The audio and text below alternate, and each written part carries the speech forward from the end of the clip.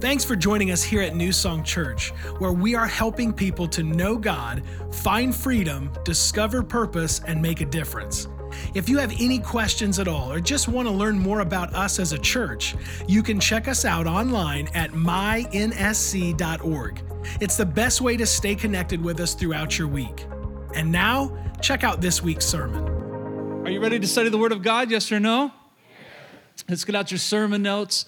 And I want to continue the series called Think Outside the Box. And it's what outsiders think of insiders, or the complaints that outsiders have towards insiders, or you could say those outside the church, what they think of those inside the church, and maybe some reasons that they don't want to come to church.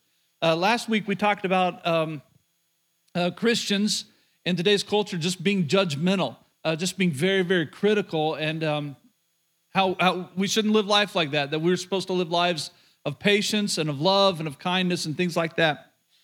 Today, we are going to talk about the incredibly encouraging topic of hypocrisy, everybody. Everybody say yay. Yay for hypocrisy. Okay, well, you're like, oh, one of those sermons. No, it's going to be great. You're going to be encouraged by it. I promise you that. But at the same point, I want to be honest with you that if you were to go to some people and invite them to church, a lot of times what we hear is, I don't want to go to church. The church is full of hypocrites. They're just a bunch of hypocrites. And I want to tell you something before we get into what we can control, like what we're going to focus on today, that a lot of times if somebody, let's say it this way, if they pull out the hypocrisy card and they play that card and they say, nope, I don't go to church, hypocrites, or they're just filled with hypocrisy, a lot of times that person has been hurt by somebody in the church. Like they have been wounded by somebody in the church, and they hold the church responsible for one person's actions, or maybe two persons' actions. Everybody see what I'm saying? So they don't know the church well enough to know that who we really are. They just have a sense of who the church is based upon their concept, or based upon their meeting with one person or two person, or the wound that they received from one person, maybe two persons. So they just pull out that hypocrisy card and say, nope, full of hypocrites. I've been hurt by one of your so-called Christians. No, thank you.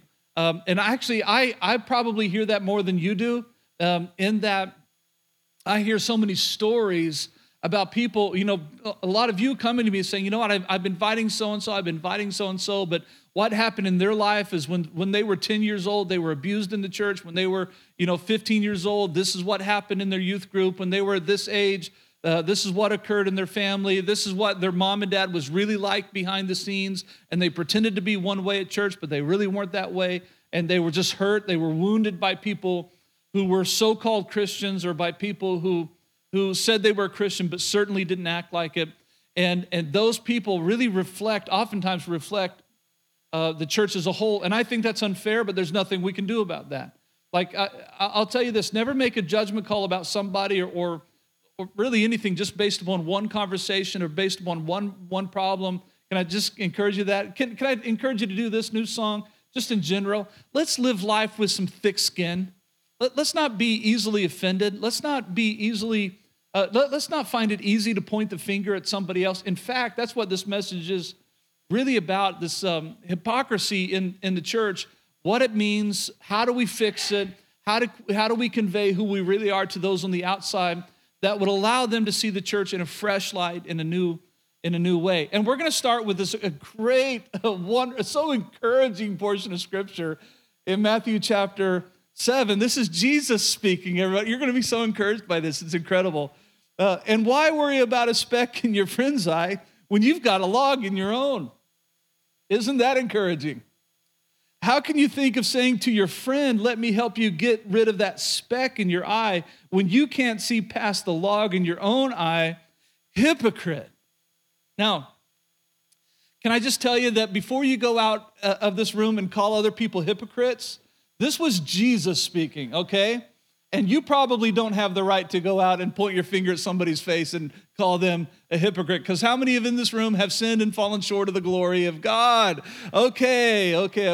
So Jesus, He was the perfect, spotless Lamb of God, and he's trying to get their attention. He's trying to call them out on who they really are. And he said this, first get rid of the log in your own eye, and then you will see well enough to deal with the speck in your friend's eyes. And you know what he's saying? He's looking at these people and he's saying, listen, you need to deal with you first before you start dealing with others. You need to deal with you first before you start dealing with others. Before you start pointing your finger at other people's, you need to look deep down inside of yourself and make the needed changes that you need to make and allow the Spirit of God to make needed changes that need to be made. So instead of living our lives pointing the fingers at other people about what they're doing wrong, why don't we just look at ourselves and know exactly who we are?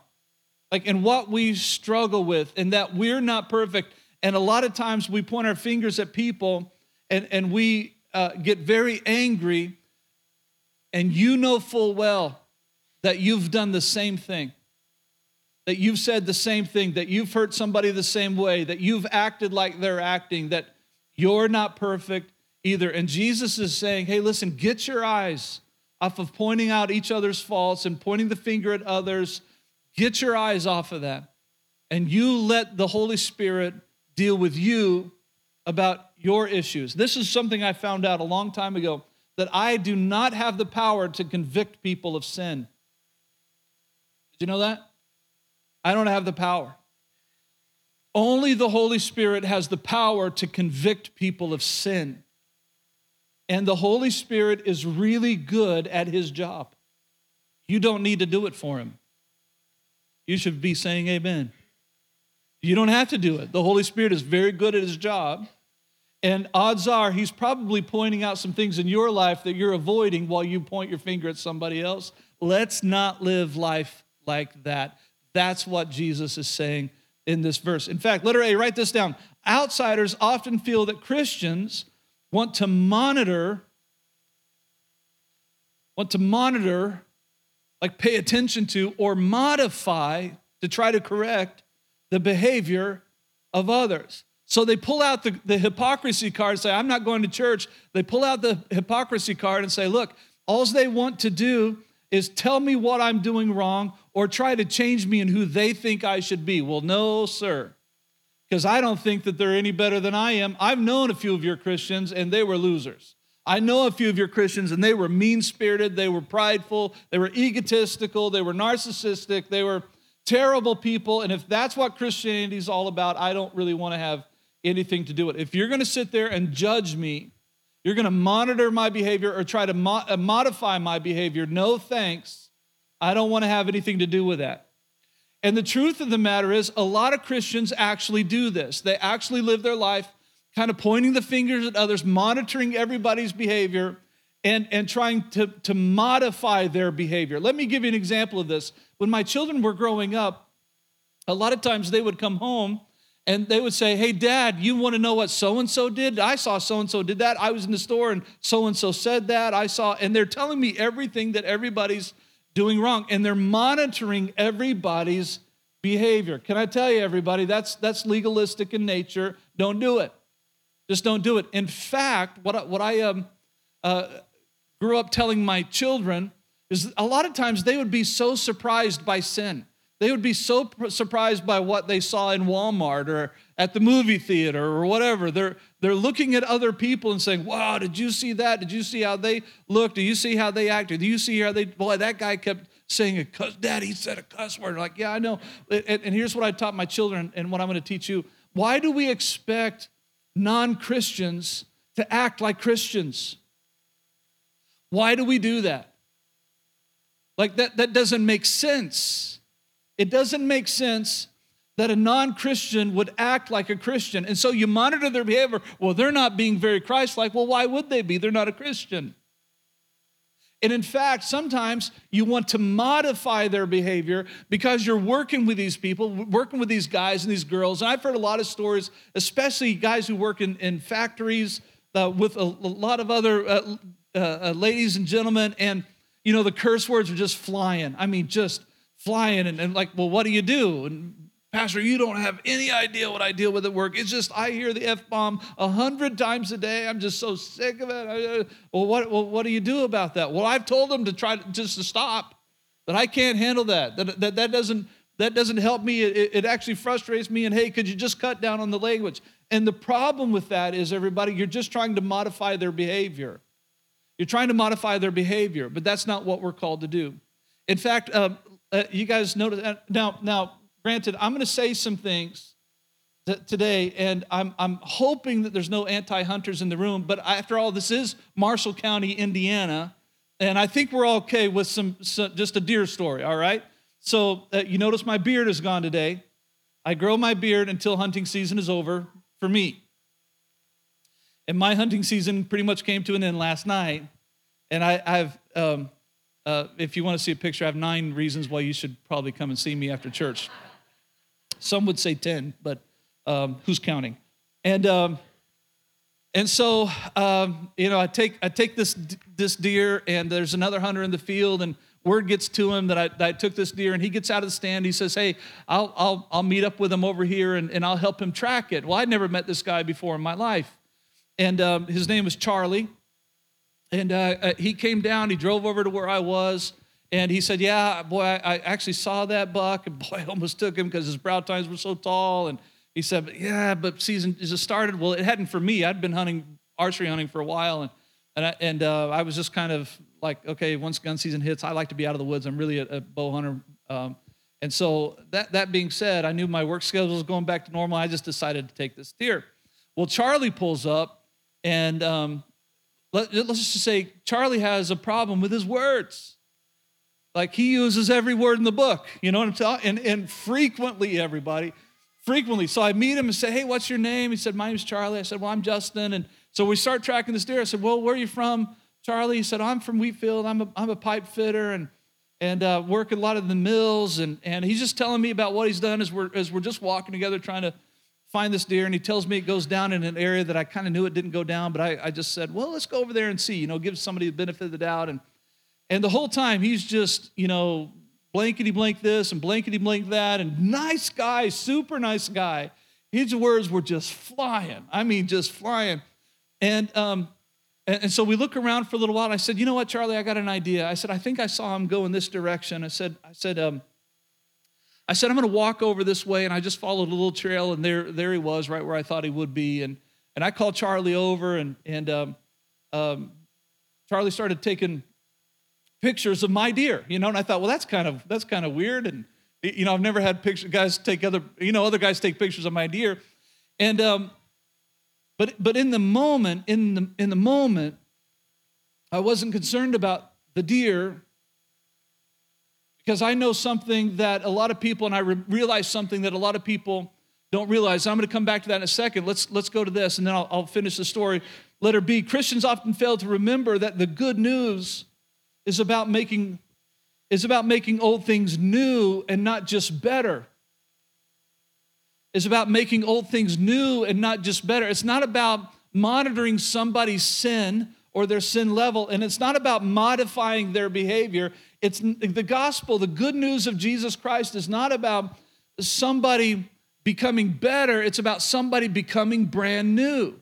And the Bible says this in 2 Corinthians 5:17. This means that anyone who belongs to Christ has become a new person. The old life is gone and a new life has begun. Galatians 6:15. And I could have given you a lot of scripture for this, but what counts is whether we have been transformed into a new creation. Okay, let me say it like this.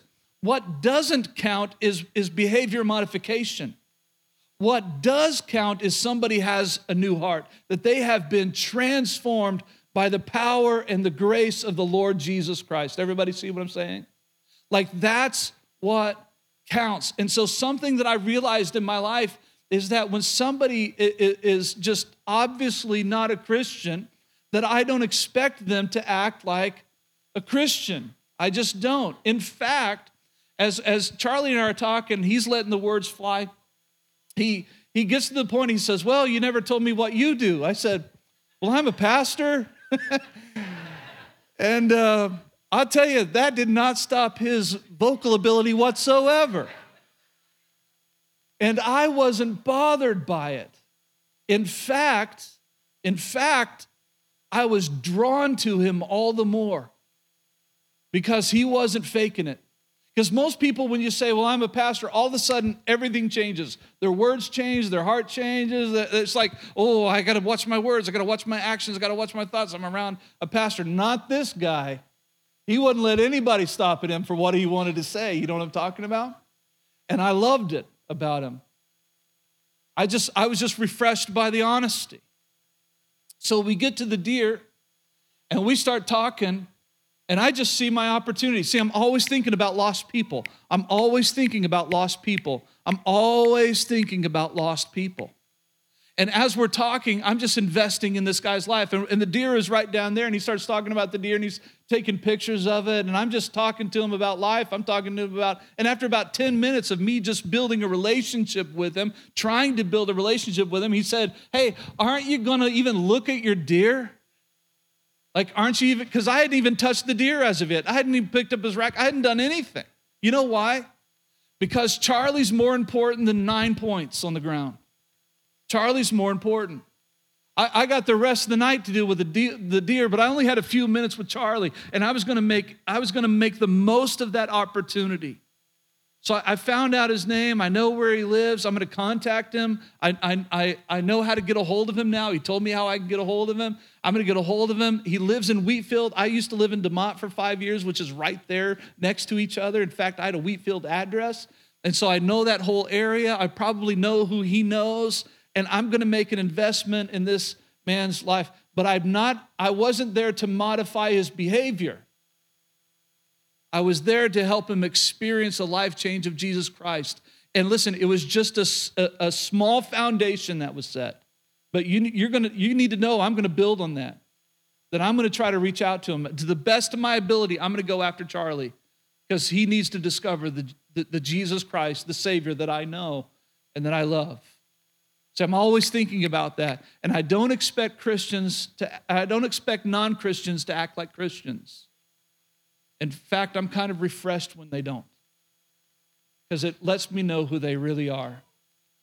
Can I say some things to you, though, today, in all honesty, that there are still some things that people who pull the hypocrisy card, there are still some things that they need to see in us. There are some ways that we can overcome the view that people have that the church is just filled with hypocrites. Now I want to say this cautiously because as children of God, we are fully clean. We are fully accepted before God, but we still struggle with sin. Let me say it this way. Every now and then, I still feel like a hypocrite. Do you? Come on, everybody. If you still feel like a hypocrite every now and then, let me say it like this. If you sin every now and then, raise your hand. Okay. That's good. Thank you for your honesty. I really appreciate that. So we got something we got to deal with, don't we? And not only do we have to deal with it personally, but we have to help other people's view of who we are. Like in a few weeks, we're going to start a Christmas series at the movies, is what it's called, Christmas at the movies. It's going to be phenomenal. It's going to be a lot of fun. But the gospel is going to be at the center of it all. We're going to point people to Jesus, and you're going to go out of your way to start inviting all of your friends and all of your family members that don't know Jesus. You're going to start bringing them in here. And if somebody pulls out the hypocrisy card, you need to know how to respond to them. You need to know how to relate with people who pulled out the hypocrisy card and say, no thanks, church isn't for me, full of hypocrites. I've hung around a few of you before. I don't like you. You're just hypocrites. You need to know how to respond. And here are 3 things that they need to see in us. Are you ready for them? Number 1, write this down. Humility. Humility. Ephesians 4:2 says, be completely humble and gentle. Be patient, bearing with one another in love. Notice what it doesn't say. It doesn't say, hey, just be humble most of the time and you'll do fine.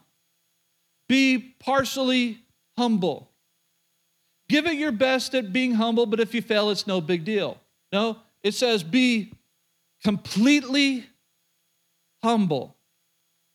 Completely humble. Now I'm gonna take, and this is on purpose, this is not a rabbit trail, it's on purpose, and I'm gonna give you some information, and this is gonna help some people here in this room understand a little bit more about humility.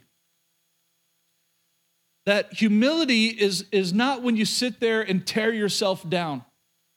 Humility is not when you stand in the mirror, you stand in front of the mirror and think about how ugly you are, or you tell other people how bad you are, or you tell other people that, like what's wrong with you. That's not humility.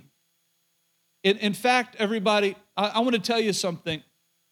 Whatever you hear in that regard that tears you down, when you have those thoughts come into your mind about how ugly you are or how worthless you are, or whatever it is, whatever comes to your mind, I want to tell you something, that's not from God. Because if you are a child of God, you are so valuable to Him, and you are beautiful in His eyes, and He loves you, absolutely loves you, and He's not embarrassed by you. He's not ashamed of you. He is proud to call you His son or His daughter, and you are valuable to God. Humility is not tearing yourself down. In fact, humility doesn't even think about yourself, really. Humility is considering others more important than yourself. Humility isn't focusing on the bad in you. Humility is focusing on what others need in their life. That's humility.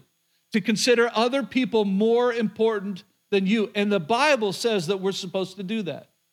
And it says it just like that. We are to consider others more important than ourselves. Now, does that mean that you don't invest in yourself? No. It doesn't mean that you don't bathe for a week, okay? That's not what it means. You need to clean up. You need to smell good. I told my wife last night, I said, I'm so happy because I can start wearing cologne again. And you think, why just stop? You don't go into the woods smelling like cologne. I've been using unscented soap for like 2 weeks straight, everybody. And I told my wife I haven't been using shampoo either. I've just been using the same unscented soap because it's mostly just skin up there anyway, everybody. I don't have really any hair to wash. You know what I'm talking about, right? And so last night I actually used shampoo and real soap. And this morning I put on cologne and it was wonderful. I thought, I love cologne, but I just love deer hunting more. I just love it more. And so it's not, let me say it like this, everybody. Humility doesn't mean that you don't invest in yourselves. It doesn't mean you don't take care of yourself. After all, the Holy Spirit is living in you, and you need to. It's important. But when you're around other people, just like last night, everybody, that Charlie was more important than the deer on the ground. He was just more important. And I knew I had time with the deer later. I didn't have time with Charlie, though, all night. I knew it was going to come to an end. Humility, be completely humble. Be completely humble. And that also means this. Here's another note for you, the bullet point into there. I should never become more angry by the sins of others than my own sins. Let me say it this way. It's so easy to point your finger at the sins of somebody else when no doubt you've failed in that same area. Let me say it like this. Sometimes you're pointing your finger at the sins of others and you're irritated with other people's sins. And the truth of the matter is, it's not that your sins are better. In fact, your sins are just as bad. They're just different. They're just different. So why are you getting mad at somebody else's sins when you have sin in your life that the Holy Spirit is dealing with you about? And that's what Jesus is saying. He's saying, listen, take your eyes off of the sins of others and allow the Spirit of God to reveal in you what needs to be dealt with. Everybody see what I'm talking about? Like we don't point our fingers at it. See, don't become angry because somebody's sin is worse than yours, or you think it's worse than yours. In fact, allow the Holy Spirit to reveal what needs to be worked on and you. And I'll tell more about that in a second. So we need to be humble. We need to be completely humble. We need to be completely humble. Second thing, we need to be honest. Honesty has to be there. Honesty has to be there. This is one of the most encouraging verses in Scripture for those who know that they struggle with sin. And it's found in Romans chapter 7 and verse 18. Really, the whole major portion of chapter 7 is about this issue, but I just pulled a few scriptures from here. It's Romans 7, verse 18, and then verse 22 and 23. And I know that nothing good lives in me, that is, in my sinful nature. Do you ever feel like that? I do sometimes, like, God, is there anything good in me? Now, of course there is, because Jesus is in me. Of course there's good things in me. The Holy Spirit is in me. His gifts are in me. The fruit of the Spirit is in me. But sometimes I get discouraged by my own struggle. And Paul must have felt the same way too. He said, is there anything good that lives in me that is in my sinful nature? Like he's still realizing, wow, I'm in a battle here. This is that portion of Scripture where he says, I keep doing what I don't want to do, and then I don't do what I do want to do. What's what he says here in verse 22 and 23? I love God's law with all of my heart, but there is another power within me that is at war with my mind. And I feel the exact same way. Do you? Like this is the Word of God. I love the Word of God. I absolutely love the Word of God. But it convicts me, everybody. It challenges me. I love it, but the Bible says that there's a verse that says that the Word of God is so wonderful, it's so powerful that it, and this is my paraphrase, but it penetrates us and it reveals who we really are. It shows us who we really are. And I love the Word of God. I delight in the Word of God, but at the same point, everybody, I'm challenged by the Word of God. Sometimes I struggle with it. Sometimes I wish I had that magic eraser and said, boy, God, I wish that wasn't in there. And if I could take it out in my humanity, I would, but I can't. The Word of God stands forever, and it challenges me. And I have to be honest with myself. And here's my honesty today. I'm not who I want to be yet. But I praise God I'm not who I was. That the Lord is changing me, and He's helping me. The Holy Spirit is helping me become the man that I've always dreamed of. I still struggle with sin. I delight in the Word of God. I love the Word of God, but I don't always measure up to it. And sometimes I just tell people, hey, you know what? I sin too. I struggle too. Sometimes people are like, I'm sorry, Pastor, I still got this mouth on me. Yeah, I used to have one too. But over the course of time, just let God deal with that. It's all right. God will just deal with that. Just listen to God. I'm going to show you more about that in a second. I just encourage people. I don't tell them what they're doing wrong. I just tell them what could be done right. If they just allow the Spirit of the Lord to keep working in them. Everybody see that? That's good parenting, by the way. Did you know that? I don't always tell my kids what they're doing wrong. I also tell them what could be right. Sometimes they need to know what's wrong. Sometimes, but there's a lot of times that we just point them to what's right. And if we point them towards what's right, they'll just naturally know what's wrong. Everybody, we need some honesty in our lives. Let me say it like this, everybody. If somebody pulls out the hypocrisy card and says, well, the church is full of hypocrites, here's where I take them, and this is going to help you a lot as you reach your friends and your family members that don't know Jesus. Here's the bullet point. It's okay to remind others that I may sin at times, but Jesus never did. But let me say it like this, that I can tell other people, well, the church is full of hypocrites, they would say. The church is just full of hypocrites. And I say, you know what? The church is full of sinners. You're right. But thankfully, the church isn't built upon those people.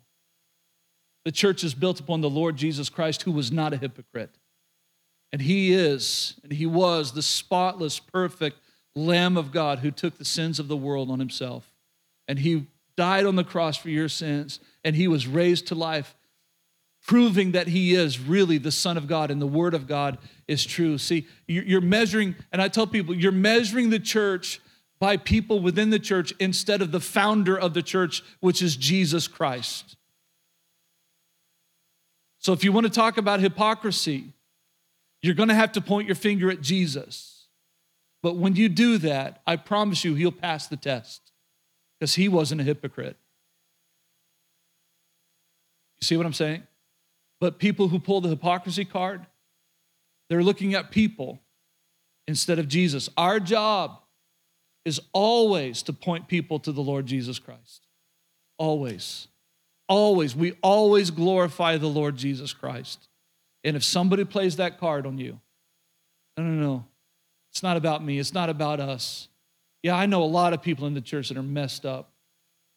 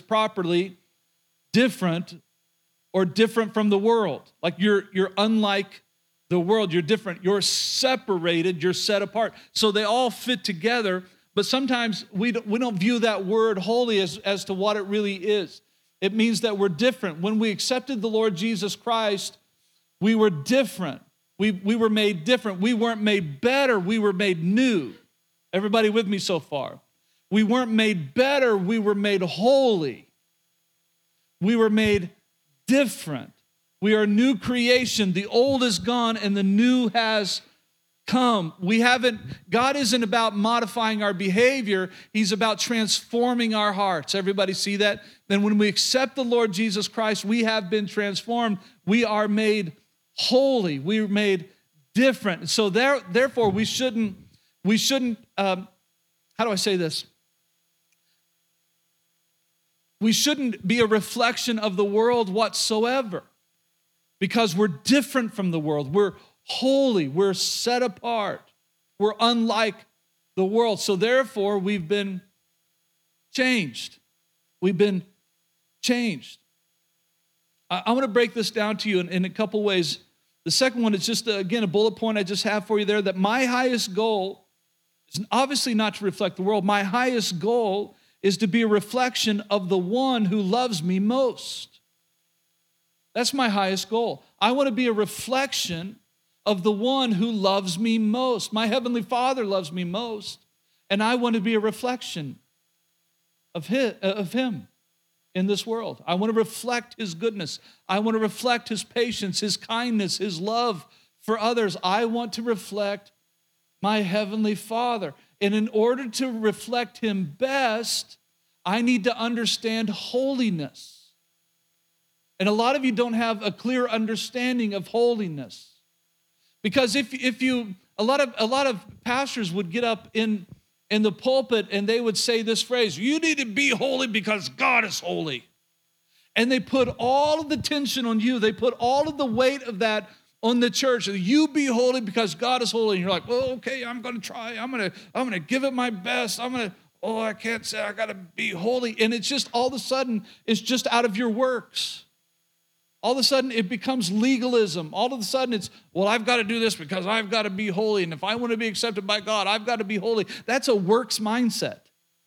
That's a mindset that says, I'm going to earn my way into heaven. If I'm holy enough, I'll earn my way into heaven. I'll earn God's level. That's not in the Bible. In fact, the Bible says, while we were still sinners, Christ died for us. That we have been saved by grace through faith, not of works. So that way we can't boast. So obviously we have to resolve the tension of what holiness is in the life of a Christian. And to do that, I'm going to take you to 1 Peter chapter 1, starting in verse 13.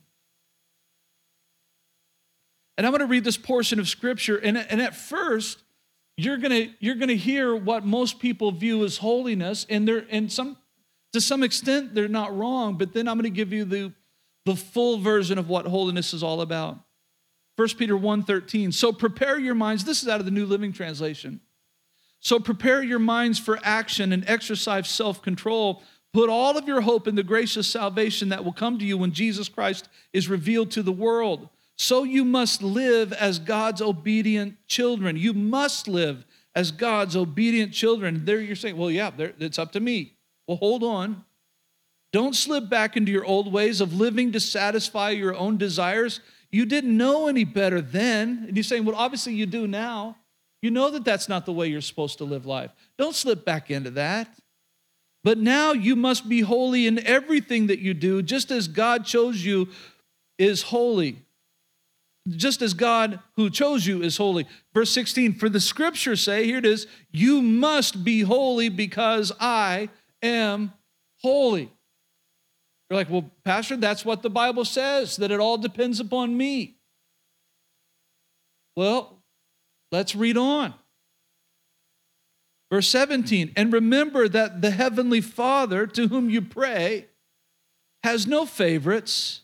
He will judge or reward you according to what you do. So you must live in reverent fear of Him during your time here as temporary residents. Like we have our lifetime and that's it. That's what it's saying. And we are eternal. We're going to spend eternity in heaven for those who believe in Jesus. What's this? Verse 18. For you know that God paid a ransom to save you from the empty life you inherited from your ancestors, and it was not paid with mere gold or silver, which lose their value. It was the precious blood of Christ, the sinless, spotless Lamb of God. God chose Him as your ransom long before the world began. So here we have, here are the two things that we have about holiness. You ready? If you were to look at this verse of Scripture, we're reminded of two different levels of holiness. That there is something in us that God says, hey, like I'm holy and I want you to be holy. I'm I am in you and you're in me now, and I want you to be a reflection of me in the world. I want you to reflect me. So as I am holy, God would say, you need to be holy. And yes, there is some response that we have to give to that we need to embrace holiness, that we need to live holy lives, that we need to turn our back on sin and just say, no, I'm not going to do that anymore. That's not who I am. I used to be that, but now I'm not. But at the same point, the Bible also says that we are the righteousness of God in Christ Jesus, that we have been made holy, that the love of Jesus Christ was poured out on us, and we used to be stained with sin, but the blood of Jesus washed us. When he died upon the cross, it was very symbolic of us being washed. And the Bible says that we have been made new, that we have, let me say it this way, that we were stained with sin, but we're not stained any longer, that we have been washed as white as snow. And therefore, if we're the righteousness of God in Christ Jesus, here's what it means. I'm holy, and you are holy. We are different. We are set apart. We are holy and dearly loved. And you're like, well, which one is it, Pastor? Am I holy because of Christ, or am I holy, or do I need to live out holiness in my life? Do I already have it, or do I have to live it out? And the answer is absolutely. Now you got it. Good job, you figured it out. That you have been made holy. You're a child of God. You've been made holy. You've been made righteous. You have been cleansed from all of your sins, and now you're in right standing with God. Now live like it. You're the righteousness of God in Christ Jesus. You're in right standing with God. Now live like it. Your heart has been made new. The old is gone. Now live like it. Well, how do you live like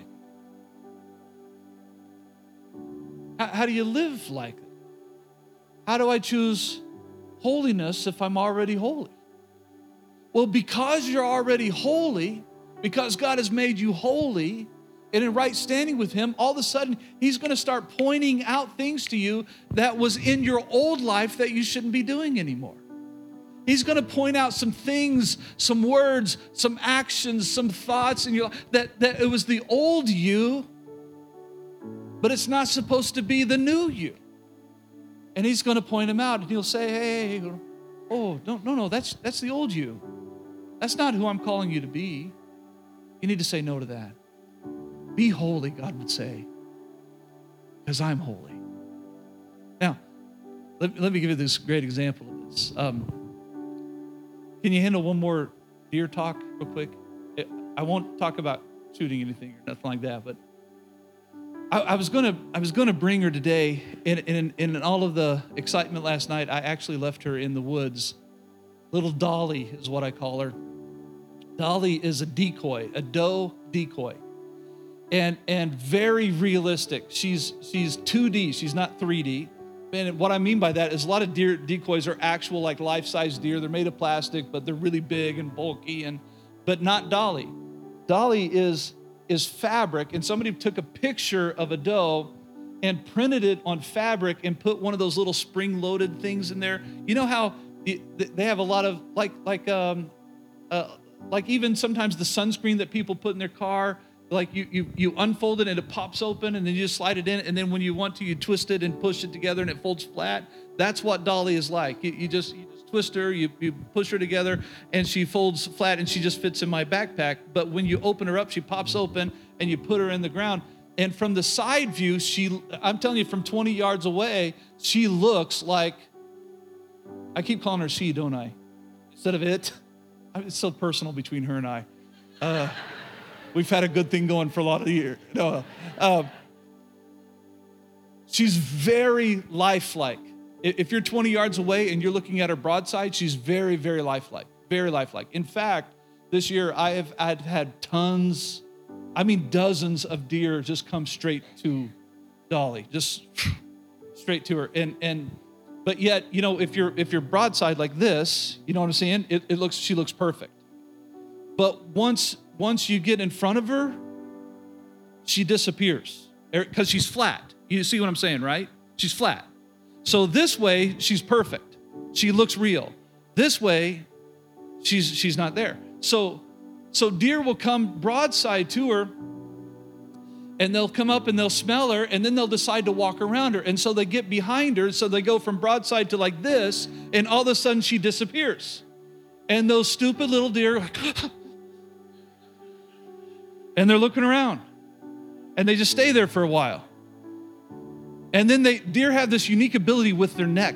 They can do that I don't know, that belly dancer thing, where I can't do that. But you know how deer will like, so they reach out like 6 inches and like, there she is. Oh, gone. And they'll do that over and over and over again. And they get very skittish. And then some deer get skittish, the smart ones get skittish and they run. Because they know something's not right here. She ain't supposed to do that. But some deer are stupid. And they have no idea that a ruggedly handsome 300-pound red-headed man is 15 feet up in a tree stand, about 15 yards away with a bow in my hand, and I could take their life at any moment. They don't know because they're infatuated with Dolly and they're deceived by her. And what happens in your life, you're going to see things that are attractive to you, maybe even things that you used to be involved in, maybe new temptations that the devil is putting there. You're going to see things that are attractive to you, and you're going to head in that direction. And when you get close to it, the Holy Spirit is going to speak to you, and you're going to get skittish. You're going to, I can't watch that. I can't say that. I can't do that. I can't go there. I can't have this conversation. Something you're going to get there, and if you're smart, if you're wise, let me say it this way, if you're listening to the voice of the Holy Spirit, you'll understand that that's deception. That's not you anymore. And you need to walk away, to turn away. Because you're not meant to live that life anymore. You've been made new. And if you hang around there, there's danger involved. If you hang around there, if you go back into it and then you keep going back into it, then all of a sudden, I'm telling you, just bad things happen. Bad things happen. I know a lot of people who accepted the Lord Jesus Christ, but they just kept going back to that one thing, back to that one thing, back to that one thing. They just kept going back, and they kept hearing, no, don't, you need to go. They were skittish, but they refused to leave. And then all of a sudden, they start questioning their Christianity. Well, I don't even know if I'm a Christian because I just keep doing this thing. And what happens is the devil just starts playing mind games with you, reminding you of your sin and getting your eyes off of Jesus, the author and the perfecter of your faith. You're not supposed to live around Dolly. Dolly's danger. You're meant to turn your back because you've been made new. You're smarter now. You're smarter now. You know, the most deer that came to Dolly were all the young ones. The ones that hung around, they were all the young ones. But I saw a big boy. He didn't want to have anything to do with Dolly. Something in his head said, that ain't right. He was just mature. And the more that you mature in Christ, the more you'll hear the voice of the Holy Spirit, and you'll get skittish about things that you used to not be skittish about. You'll be aware of things that you used to not be aware of. And the Holy Spirit will speak to you. No, that's not what I have for you. All right. I'm done. I'm out. It's shutting off. I won't go there. I'm not going to say that. As you mature in Christ, part of maturing in Christ is listening to the Holy Spirit. He's going to whisper to you, that's not what I have for you. That's not what I have for you. Remember, you're holy. Now be holy. Remember, You've been made holy. Now act like it.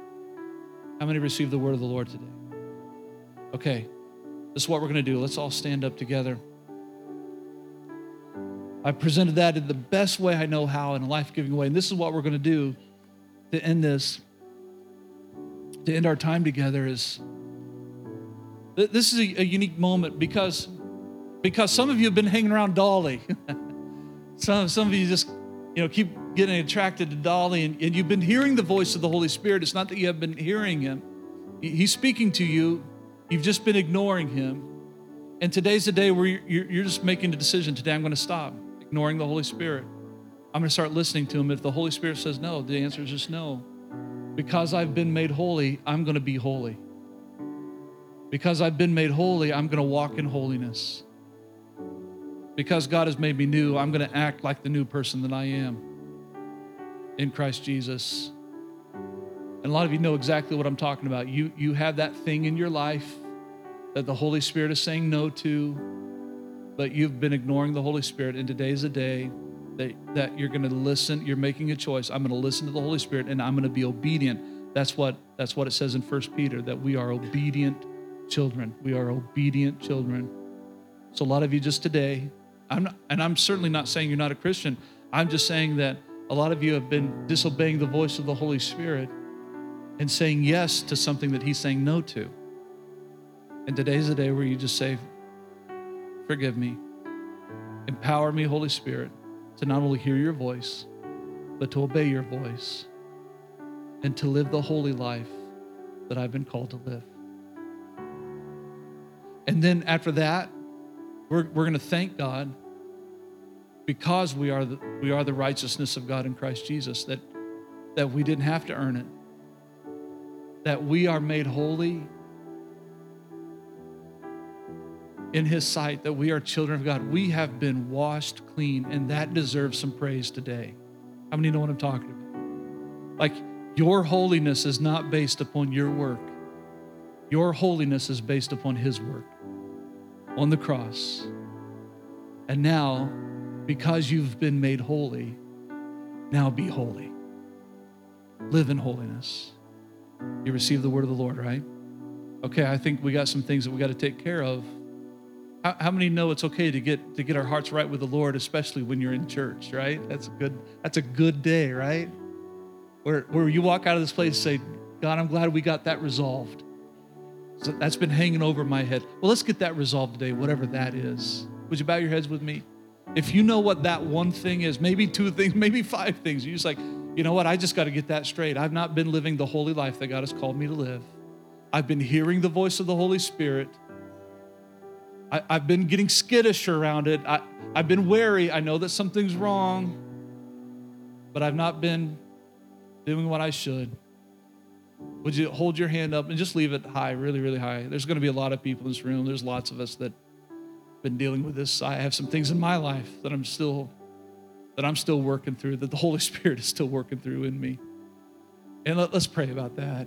Heavenly Father, I don't want to leave this place without being changed by you.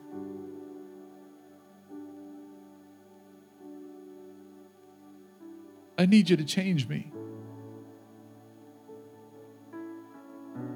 Forgive me. Give me ears to hear. Empower me that when you say no, that's when I say no. And when you say yes, that's when I say yes. Empower me, Holy Spirit, to be an obedient child of God, to live out the holiness that has been given to me. But I need your help, and I'm asking for it today. And I thank you that I'm forgiven and that I'm cleansed by the blood of Jesus Christ.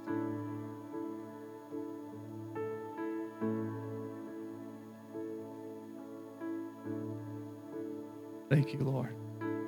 Now, Father, we all thank you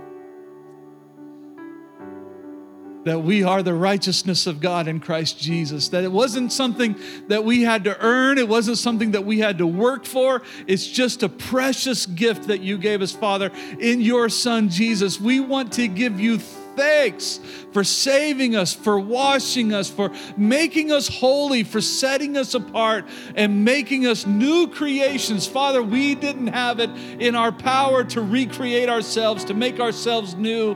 It was only you. Only you have the power to make us new. And I thank you that we are a new creation, that the old is gone and the new has come. I thank you, Father, that we are now in right standing with you, not because of our works, but because of the work of your Son, Jesus Christ, on the cross. We thank you that Ephesians chapter 2 is correct. It is accurate. It is truthful when it says we are saved by grace through faith and not of works. We thank you that that truth is coming alive in all of us, that we are in right standing with you because of your Son, because of the blood that was shed upon the cross of Calvary, because of resurrection power. We have been made new, and we give you all of the praise and all of the glory for it, both now and forevermore. If you agree with that, let's put our hands together, give the Lord a hand clap of praise today.